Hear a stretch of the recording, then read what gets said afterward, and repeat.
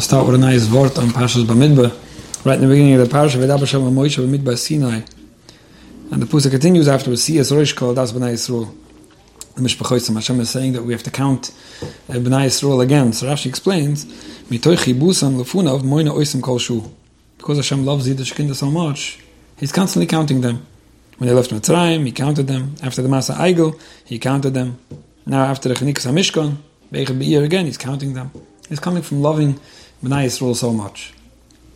So in Amuras Tahoiris, Achstif Rebbe brings a shiny word from the Agdum of the Tefillah Moshe, quoting Rabbi Azagos Zetshoiva. Rabbi Azagos Zetshoiva said that we find each person has those good times. Everyone has that good hour. Everyone has an hour where he's doing the right thing. Whether he's learning, he's davening, he's doing chesed, he's helping out, he's serving Hashem, he's thinking about Hashem. Everyone has those good times. Hashem, because He loves B'nai Yisrael so much, He's constantly counting those hours. He's constantly picking up on those good hours, those good minutes, those good times that a person has. Of course, everybody has other times as well. But when you love someone, you want to see the good in them. You pick up on those good hours that this person has. So he says, "The Lushim mitoichi busam lefunav moina oisam kol shu." Because Hashem loves B'nai Yisrael, He's constantly counting those good hours, those hours that people are doing the right thing. I think this is a wonderful lesson to be able to see the good in other people. Very often the way it works is that we tend to see the good hours that we have ourselves. Everybody will notice the good things they're doing. Everybody will be able to tell you how many hours a week they learn or daven or help other people or are selfless and whatever kind of good behaviors they have. But when it comes to the other hours, that's where we tend to notice less, or we justify it based on how many good hours we already invested and things like that. We identify with the good and we notice the good. When it comes to other people, sometimes we tend to do just the opposite. Somebody could be helping around the house, let's say, for 5 hours, but the 6th hour, when you weren't there, that was the hour I needed most. Where are you? You're never here to help me. And things like that. And it's common. This is the way it is. You notice what's not good. It's very hard to pick up on the few things that are good, especially when they're even less than what you would have wanted, or less than the good, for that matter. I think this is something we should learn from Hashem, first of all. And just the way it's expressed, mitoich chibusan lefunav. When you love someone, this is a lesson that we should learn from. When you love someone, moina oisim kol shu, you keep on counting and picking up and noticing and harping on and emphasizing those good hours and good times and good deeds that the person is doing. And very often when you focus on that and you see it, you attract more of it, and it becomes much more identifying with the people that you love. You're noticing the good in someone and talking about it, thinking about it, focusing on it, makes that person identify as a good person, both in your eyes and in their own eyes. And it usually brings about a lot more of that kind of behavior. So with that said, I'm going to read a question here. Sometimes I wish I could change more details, but sometimes the whole question is based on the example given, and I hope that I won't be offending anyone with that. Hi Rabbi Gruen, thank you so much for your very insightful, practical, and relatable shiurim. My husband and I greatly enjoy listening to them and discussing them. They provide us with a platform to discuss many topics and improve our shalom bayis. Okay, wonderful, thank you. My husband has amazing Yiras Shamayim. I see it in the way he keeps halacha, follows the Torah, and feels good with himself when he's doing the Ratzon Hashem. He also has a healthy dose of Jewish guilt. He is an incredible husband, takes care of me and the children. He is very happy in full-time learning and makes sure to daven mincha and marav with a minyan. The one area that my husband does struggle with is going to Shachris. To his credit, he makes sure to put on tefillin every day and davens at home. When we were newly married, I had a hard time with it, especially since my father almost never misses Shachris, although I do have other family members that have missed Shachris, and I harbored resentment towards him, but never said anything outright. I quickly learned that it was not beneficial to our marriage. I started looking for the positive ways to encourage him to go, such as asking him to have coffee with me early in the morning, because once he was up, he went to Shachris, or giving him a lot of encouragement and positive feedback when he did go. Acknowledging that I know it's hard for him and I admire him for going, making sure he knows that I don't think he's a failure when he doesn't go. I got used to him not going, which is good, because there really are no hard feelings or embarrassment, and I have no trouble seeing his many positive traits at this point. Baruch Hashem, with children and working and life is busy, I don't have the time or energy to think of creative ways to coax my husband into going to Shachris. Like I said, I also got used to him not going, and I guess it has become less of a priority to help him go. On the rare occasions that he does go, he doesn't get the same enthusiastic, positive feedback that he used to, and sometimes I feel resentment because certain days when I think to myself that if he doesn't go anyway, then at least he should, if he's up and he's not going anyway, he should at least watch the children so I can sleep a little. My job requires him to take the children in the morning, and some mornings that makes the only Shachris option for him is the early minyan at Nates, and otherwise and sometimes Nates is too late for that even to be an option. When we made this arrangement, there was the unsaid words of you don't go to Shachris anyway. I do, however, carry guilt for, number one, becoming numb to the value of him going and whether he goes. Number two, not encouraging him to go. Number three, leading a lifestyle that doesn't allow him to go. Number four, coming to the point of resenting him sometimes for even going. What is and what is not my responsibility in this situation? What can I do to help myself and my guilt? And of course, if there's anything, what can I do to help him? Thank you so much. Okay, wonderful question. And like I said, I would have changed the example if not for the fact that it just adds a certain amount of clarity to the question. I hope nobody's in the mind hearing this discussed. So let me just start with my general feedback for the beginning of the letter, and that is that you discuss many topics of Shalom Bayis, especially after hearing my shiurim on this, and I think that's wonderful. I mean, aside from listening to my classes, which I think is wonderful, just kidding, discussing these topics is great. And I know that many people tell me this, that listening to these classes, or together, or reading my essays that people sign up for and get, it brings certain topics to the table that could be discussed openly, which otherwise might be a little more uncomfortable or unsettling, or the elephant in the corner, things like that. It's good to have the open discussion and communication. Now, of course, everything has to be done the right time, the right place. And, of course, there are those few things that maybe shouldn't be communicated sometimes. But in general, communication is great. And having the opportunity to talk about these things is also wonderful. Aside from being consciously invested in trying to make Shalom Bayis better. That's another wonderful thing. So I would assume that even this question of yours only came about after listening to classes and hearing and thinking, and it brings about people to try to improve their relationships and themselves, which is a wonderful thing. A lot more to say on that actually, but not now. Another thing that I want to mention is that you start off your letter seeing all the wonderful things about your husband that you're writing here, and I don't think it's just because you're worried that he might hear the question one day, and I hope not. You're talking about his amazing Yiras Shamayim, and his wanting to do the Ratzon Hashem, being a good husband, taking care of the children, learning full time, and when he does go daven and things like that. It's wonderful. And I'm not just saying it as a compliment to you. I'm saying it because that's how it has to be, and that's what people have to learn from. And that's really what I started off with as well. Mitoy chibusam, moina oisim kol shu, noticing the good and picking up on the good, and not having that, that one little unpleasant thing, or even more than one little unpleasant, not good thing, be the focus and identity of a relationship or a person or perspective. And there's the famous words of the Heidegger Ramaylich, Adarabah shenira kalechet malas chavarayim v'lechas roenam. I think about it often. We're asking Hashem to help us see the good in our friends, right?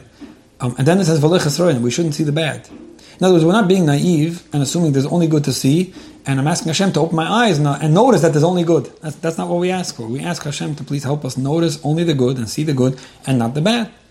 Which basically means that every person, nobody's perfect. We all have our qualities, and we all have our shortcomings. And as much as maybe we should notice our own shortcomings, although we have to notice our own qualities as well, but when it comes to other people, we ask Hashem, please let me only notice the person's good parts.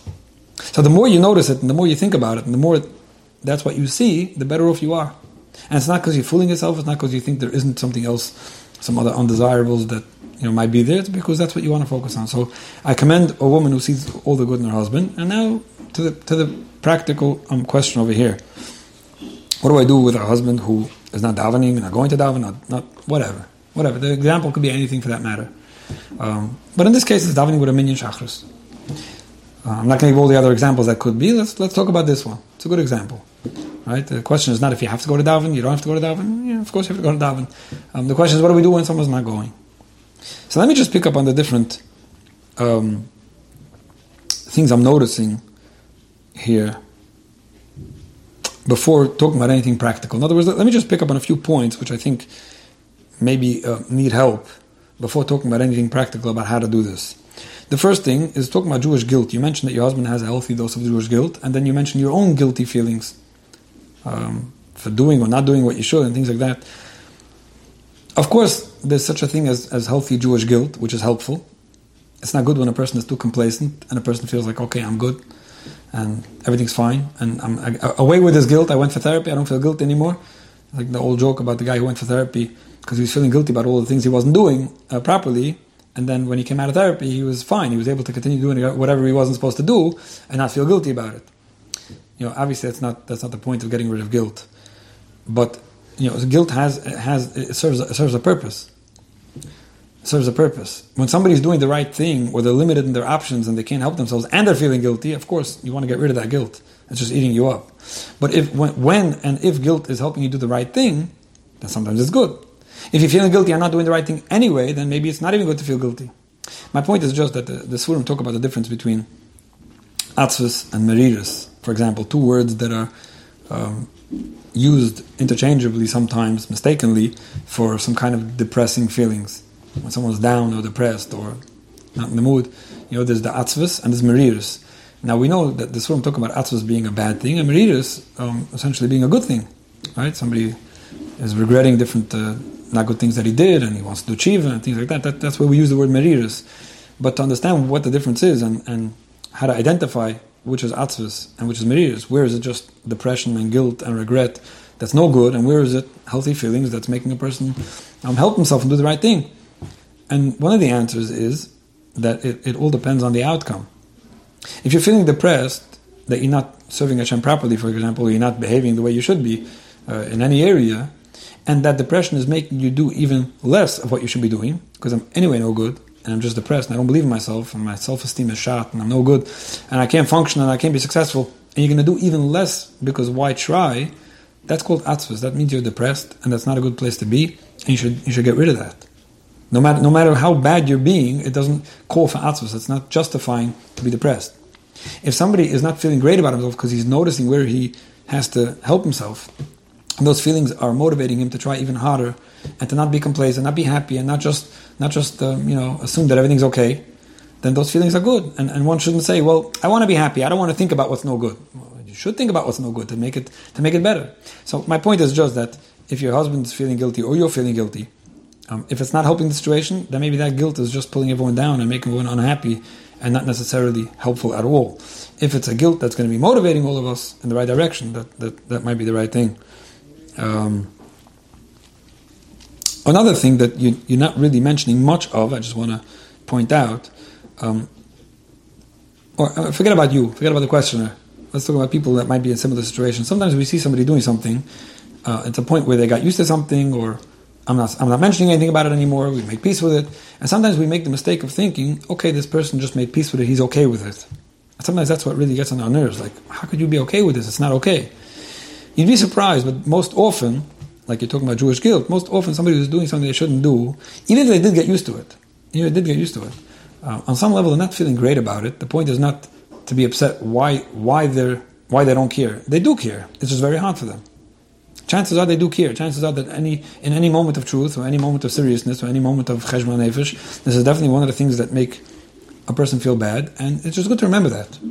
You shouldn't have that added negativity toward the fact that he doesn't even care. Chances are he cares, and I would assume that anyone learning full time and has Yiras Shamayim and davening mincha ma'ariv or a minyan, okay, just to put the profile in perspective, is very bothered by the fact that he doesn't daven shachar or a minyan. You can be sure. So it might just help you understand that. Now the fact that he got used to it and you got used to it, listen, Ovav Rishuna, Nas Lekaheter, Chazal talk about that. When a person does something they shouldn't be doing, more than once, twice, 3 times, you get used to it, and the illusion that Chazal uses, Nas Lekaheter, it ends up becoming like something that technically is not even a problem anymore. Now the point is not that the person doesn't feel bad anymore, the point is just that it becomes easier, unfortunately, to violate again. The first time you do something wrong, you feel terrible about it. The second time, you feel a little guilty, but not terrible. The third time, you get used to it. That's the idea. You get used to it. Now, getting used to it is not a good thing to do, obviously. Getting used to it does maybe take off some of the edge of the actual, what's the word? Not the guilt, but, Hashem definitely judges each person according to whatever challenge they have. Not a question.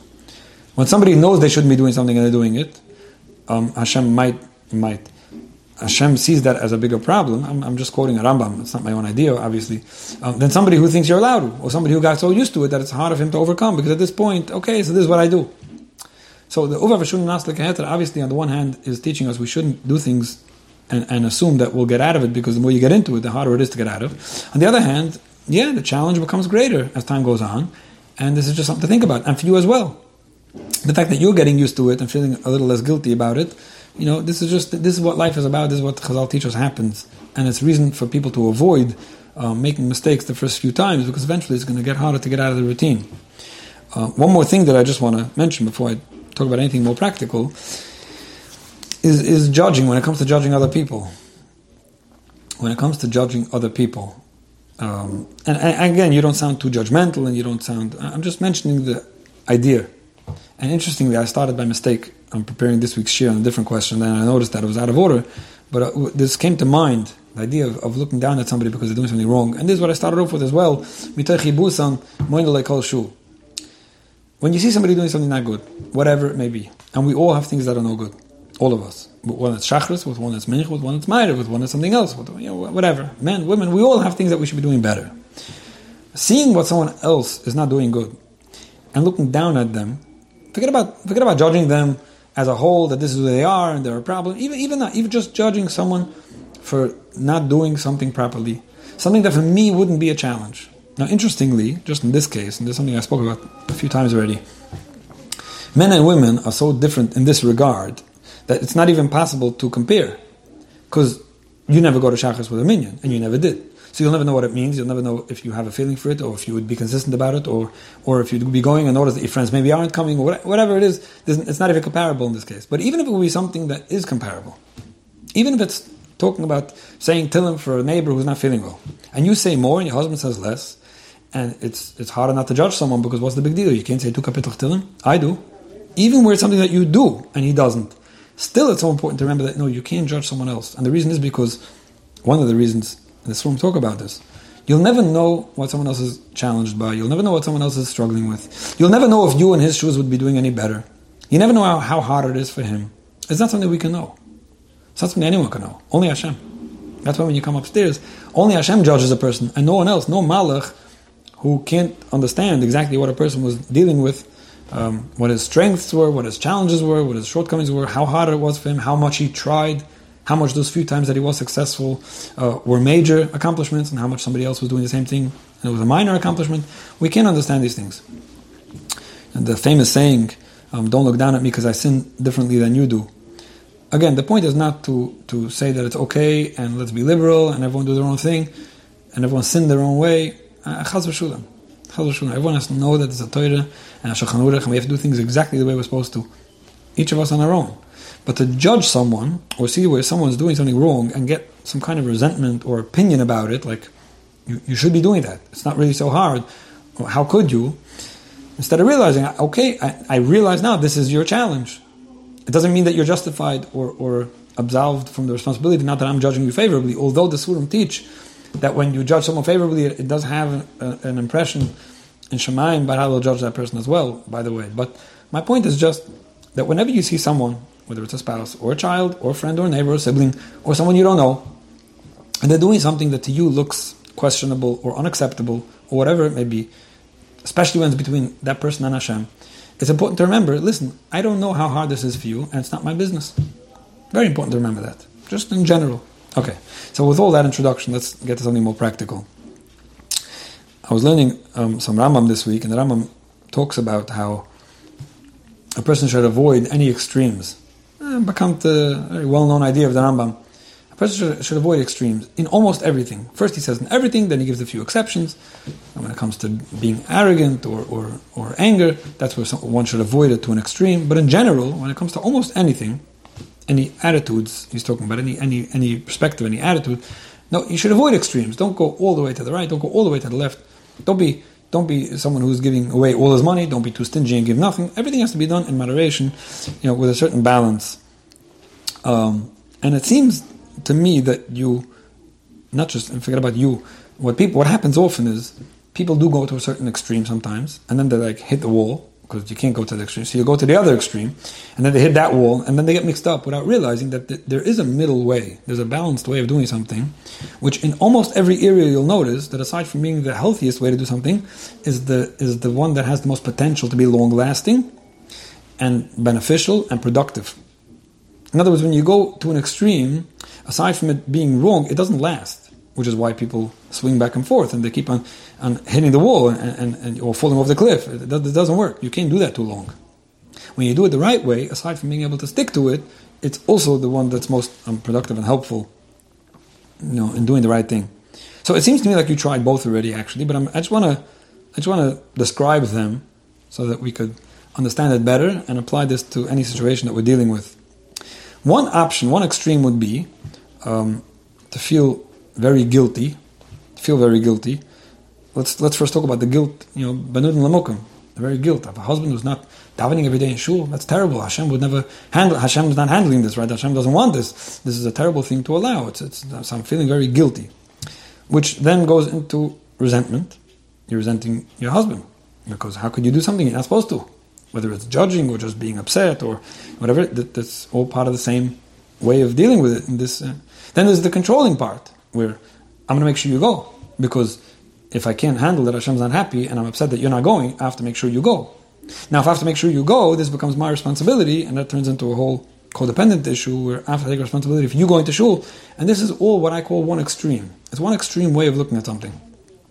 It's a terrible thing that I can't handle allowing, so I'm upset at you for doing it, and I want to control you by it, and I want to take responsibility for it. That's quite extreme. And I think for the most part, all four of those points that I mentioned are not the way it should be. And the proof is in the pudding. It doesn't last. But it's not. But even if it would last, it's not the way to deal with it. But let's first go to the other extreme. The other extreme would be I couldn't care less. Right? You have those people who have that attitude. Listen, it's his life, it's his connection with Hashem, it's his obligations. There's nothing to do with me. There's that apathy. I couldn't care less. And then there's the apathy to your husband. I don't care how you're doing. I don't care what you're doing. This could be both in regard to how much you're making Hashem happy, or what you're doing with your own life, or the decisions you're making. It's like a total disregard. Right? I don't want to be resentful, so I'm being overly accepting by not caring about you and about how you're doing. And then there's the part about not only not controlling it, but actually, and not only not trying to control, but actually enabling it, right? Because I don't want to take responsibility for you. So I might even be doing things that are making it worse and enabling because so what? So it's not my responsibility, so why should I even do anything about it? So not only won't I do something to help you, I'll actually do things that might even be detrimental and make it harder for you to go out and daven because it's not my thing. And I already made peace with it and things like that. So that's what happens when you go to an extreme. When you go to any extreme, you almost always you come up with these kind of black and white, and you'll have people who will suggest one or the other, by the way. You'll have those that will say that Isha Kshaira and whatever it is, she should be taking responsibility for her husband and Bonsa Baisa and all those kind of attitudes. And then you have those that go the other way. It's not your business, and who cares? Again, in general, these are called extremes. And instead of going into detail about why they're wrong, let me just try to offer something balanced, which I hope will be the most helpful, especially after trying the other ones. Whoever wants to try the other ones and see if they work. But let me try to talk about a certain amount of balance, which I believe is toiletic and richtig and correct. Number one, like I said before, and this is just in terms of perspective, caring. You should care. Well, let's talk first about just the spiritual aspect, which is more personal, right? You and Hashem. You should care what goes on in your house. You shouldn't feel terribly guilty when people in your house or people that you care about are doing the wrong thing. You're not responsible, so you shouldn't feel very guilty, and you shouldn't get depressed when someone close to you is not the perfect person they should be, right? Even when you're not the perfect person, you don't have to become depressed over it. But being depressed over the fact that something's not the way it should be and Hashem's not happy, you don't have to go to that extreme, but you should care. It should mean something to you. It should mean something to you that Hashem will be happier when people around you, people that you could influence, and even people that you can't influence, that they're doing the right thing. You should be happy when you see people doing the right thing. You should care. You should want that you and the people around you and people in general should do the right thing for Hashem. 100%. You should care about your spouse. You should care about your husband and your children, about how they're doing. You should care that they're successful, beruchnias and bagashmias. You should care about these things without being responsible and codependent. You should. This is healthy. And you should be understanding of them. And you should be understanding and accepting of people around you, and understanding and accepting of their challenges, and not resentful and not looking down at them. it's so important to understand. Someone's struggling with something. This is not my challenge, it seems. I have my own. I understand them. It doesn't mean that I justify it. It doesn't mean I don't care. It doesn't mean that I give encouragement to do the wrong thing. It just means that I care and I understand. And if you care, and it means something to you, and you do understand, and you're willing to see what could I and what can't I do to make the situation better, that's a healthy attitude. I'm not responsible. I'm not codependent. I don't have to take responsibility for someone else's decisions. But without taking responsibility, I can still do something helpful. What could I do and what can't I do? What should I do and what should I stay away from doing? That might be a help. So what happens is, for example, let's say your husband, for example, has a hard time getting up to daven. So you have a lot of good wives out there who wake up their husbands. You have a lot of good fathers out there who wake up their children. You have a lot of good people out there who are waking up other people and trying to be a help. What happens is, if you're okay with it, and it's doable, and it's workable, and it's all within reason, that's wonderful. This world is a very healthy place of interdependence where Hashem made that we each need each other, and very many people have to be woken up. And very many people need other help and what other kind of support. Now, if something important comes up, and something important for you and your personal growth, or in your own life, or for your well-being, and you can't be there to wake someone up, and you're going to cancel that doctor's appointment, which you couldn't get because if I don't wake him up, he's not going to get up. That's where you're taking responsibility for someone else's life. That's where it's no good. That's where it becomes unhealthy. That's where it becomes codependent. That's where somebody's relying on you in a way that might be even causing damage. I spoke about it this week in the Chel Mashiach, actually, on Kol Mavasser, about waking someone up and thinking that if you don't wake them up, they won't get up. My point is not the waking up. My point is that it's healthy and normal and good when you care about people and you do what you could to help them. And you remember that it's still not your responsibility. You're doing it because you don't mind helping. And if it helps and you can do it in a normal way, within reason, that's wonderful, and no reason not to. And unfortunately, some people, you hear these ideas people get in therapy, or I don't know where they get these ideas. It's not my thing, and I'm not going to do it. You can forget about it. I'm not going to. And people like resist being a help, resist being a spouse, resist being a partner, resist being. Why? No, my therapist told me I can't do this for you. This is your own thing. I don't know where this is coming from. You're married to someone and you're specifically resisting helping them because my therapist said it's not good for me to help you. I don't know. Is your therapist married? Okay. My point is just that it's good and healthy and preferable to help someone and to want to help them and to care about them and still not feel guilty and not feel responsible and not look down at them and not take responsibility for them. And I think when you get that puzzle together, it brings about a certain healthy attitude that most often is something you could stick to, most often something that will actually help someone, most often it will be something that could be long lasting and things like that. So in this case, to work out a schedule that doesn't allow him to go daven, even if he doesn't, and even if he doesn't want to, and even if he's not asking for it, I think that's already where you're actually doing something that's now not only enabling a problem, but you're actually making a problem go on. That's something you want to stop. I don't think you have to wake up early for coffee every morning and take responsibility for him going, but if you're going to do something that's not allowing him to do the right thing, that might be something you want to stop. Now, sometimes somebody will say, well, I don't have a choice. Well, you would have a choice if he would be going to daven. So I understand that when he's not going, it's so much harder to work with that, because at the end of the day he's not going anyway. Okay, so there's something to think about. I think it's something you want to communicate to your husband about. I think you want to tell him very nicely, in a calm moment, when this is not an issue and it's the most irrelevant that you could come up with, in a very, very understanding tone. Say, listen, I know this is hard for you. I don't judge you for it. If it's something I could do to help you with it, I could try. Not no problem, blank check, I commit, my responsibility. Don't do that. But I could try. My pleasure to be a help.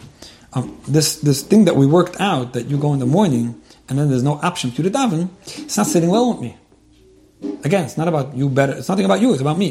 This doesn't sit well with me to work out a schedule with our children, our family, and dynamics where it doesn't allow my husband to go daven. I don't feel good about it. What would we do if this wasn't an option? Not to say there's no other option. It's easy to say that, but in most cases, of course, there's another option. Let's try to come up with it. Again, this is for me to feel good about myself, not about you. If you go or don't go, that's your responsibility. It's your thing. But I don't feel good about working it out this way, and I'm willing to get up early and take the kids, if that's what I would be doing if you would be going to daven. So I'm not doing it so that you go daven. I'm doing it because that's what I think is the right thing to do in this case. Or I'd pay someone to take them. Or I'd work something else out. I get a neighbor to take them, a carpool. why would you want to set up a situation where you're not even allowing him to go? Now, again, I understand that it might be difficult. I understand that he's technically not going anyway. So who you really... But I also understand that you're not feeling good about this, and I understand why. So if you want to feel better about it, I think you want to just do the right thing to allow someone to do the right thing, or be there to help someone do the right thing without being responsible for them. Now, it doesn't sound like this has become a big source of conflict between the two of you. I don't know. But if it did or it didn't, make sure it doesn't. It's very important to always, keep things contained. This is an issue. It is what it is. It isn't what it isn't. This is not an identity. This is not how I see you. This is not what I think of you. This is not what we discuss a whole day. This is not how we interact with each other. This is not how much we love or care for each other. This is an isolated issue, and you want to deal with it. In your own mind, in your own heart, and in general in communication, this is very isolated. When we talk about it, we talk about it. When we don't, it's not an issue. This is not who you are, and I don't start saying, well, why do you have to go to Marav if you don't go to Shachris? Or don't mix and match and combine these things. Definitely not. Keep on seeing the good in your husband, like you started off with. Keep on seeing the Moina Oisim Kol Shu, which comes from Chibusan, because I think that's a wonderful thing. And that's very often what will help. And one more thing, compliment any progress. Appreciate any progress. And I'm not saying it again because it's your responsibility, to get him to do the right thing. You're a mashgiach nishiva who's looking for the way to get him to do it. And I'm teaching you that by complimenting the progress, it's going to happen. No. There's a general idea I talk about often. When something's no good, however not good it is, and it starts becoming better, however better it becomes, even just a little bit, make a big deal about it. In your own mind, in your own brain, and when you communicate about it, that's wonderful. You woke up to daven twice this week, it means a lot to me, I appreciate it. That's it. And appreciate it. Well, 2 times, what's 2 times? No, whatever it is, appreciating and respecting and complimenting any progress, any small amount of progress is usually what makes things happen even better. So, when we see the good in each other, we respect each other. We don't get overtaken by guilt, especially when it's out of place. We just use it to help us do the right thing. And without going to any extreme, we're there for each other. We try to help each other. We could all overcome difficulties. We have 2 people working on one difficulty. Together, helping. You see, let me just throw this in. Codependency means that I'm trying to overcome your difficulty, aside from the fact that it's not my responsibility. Aside from the fact that I'm so limited in how much I can control your difficulty. Aside from the fact that trying to focus on your issue takes away focus of myself on my own issues. Again, it's only one person against one challenge. So it's not much stronger than you could have done on your own. When you have 2 people working to overcome one person's challenge, a joint attitude, a joint unified effort to overcome a challenge, and 2 people are working together with it, and where one person has a difficulty, the other person's filling in, and together we're on the same page and being there to help instead of saying deal with your own stuff. That's what marriage is about. That's what Shalom Bayis is about. And like that, we can live together. B'ahava, Achva, Shalom V'rayos.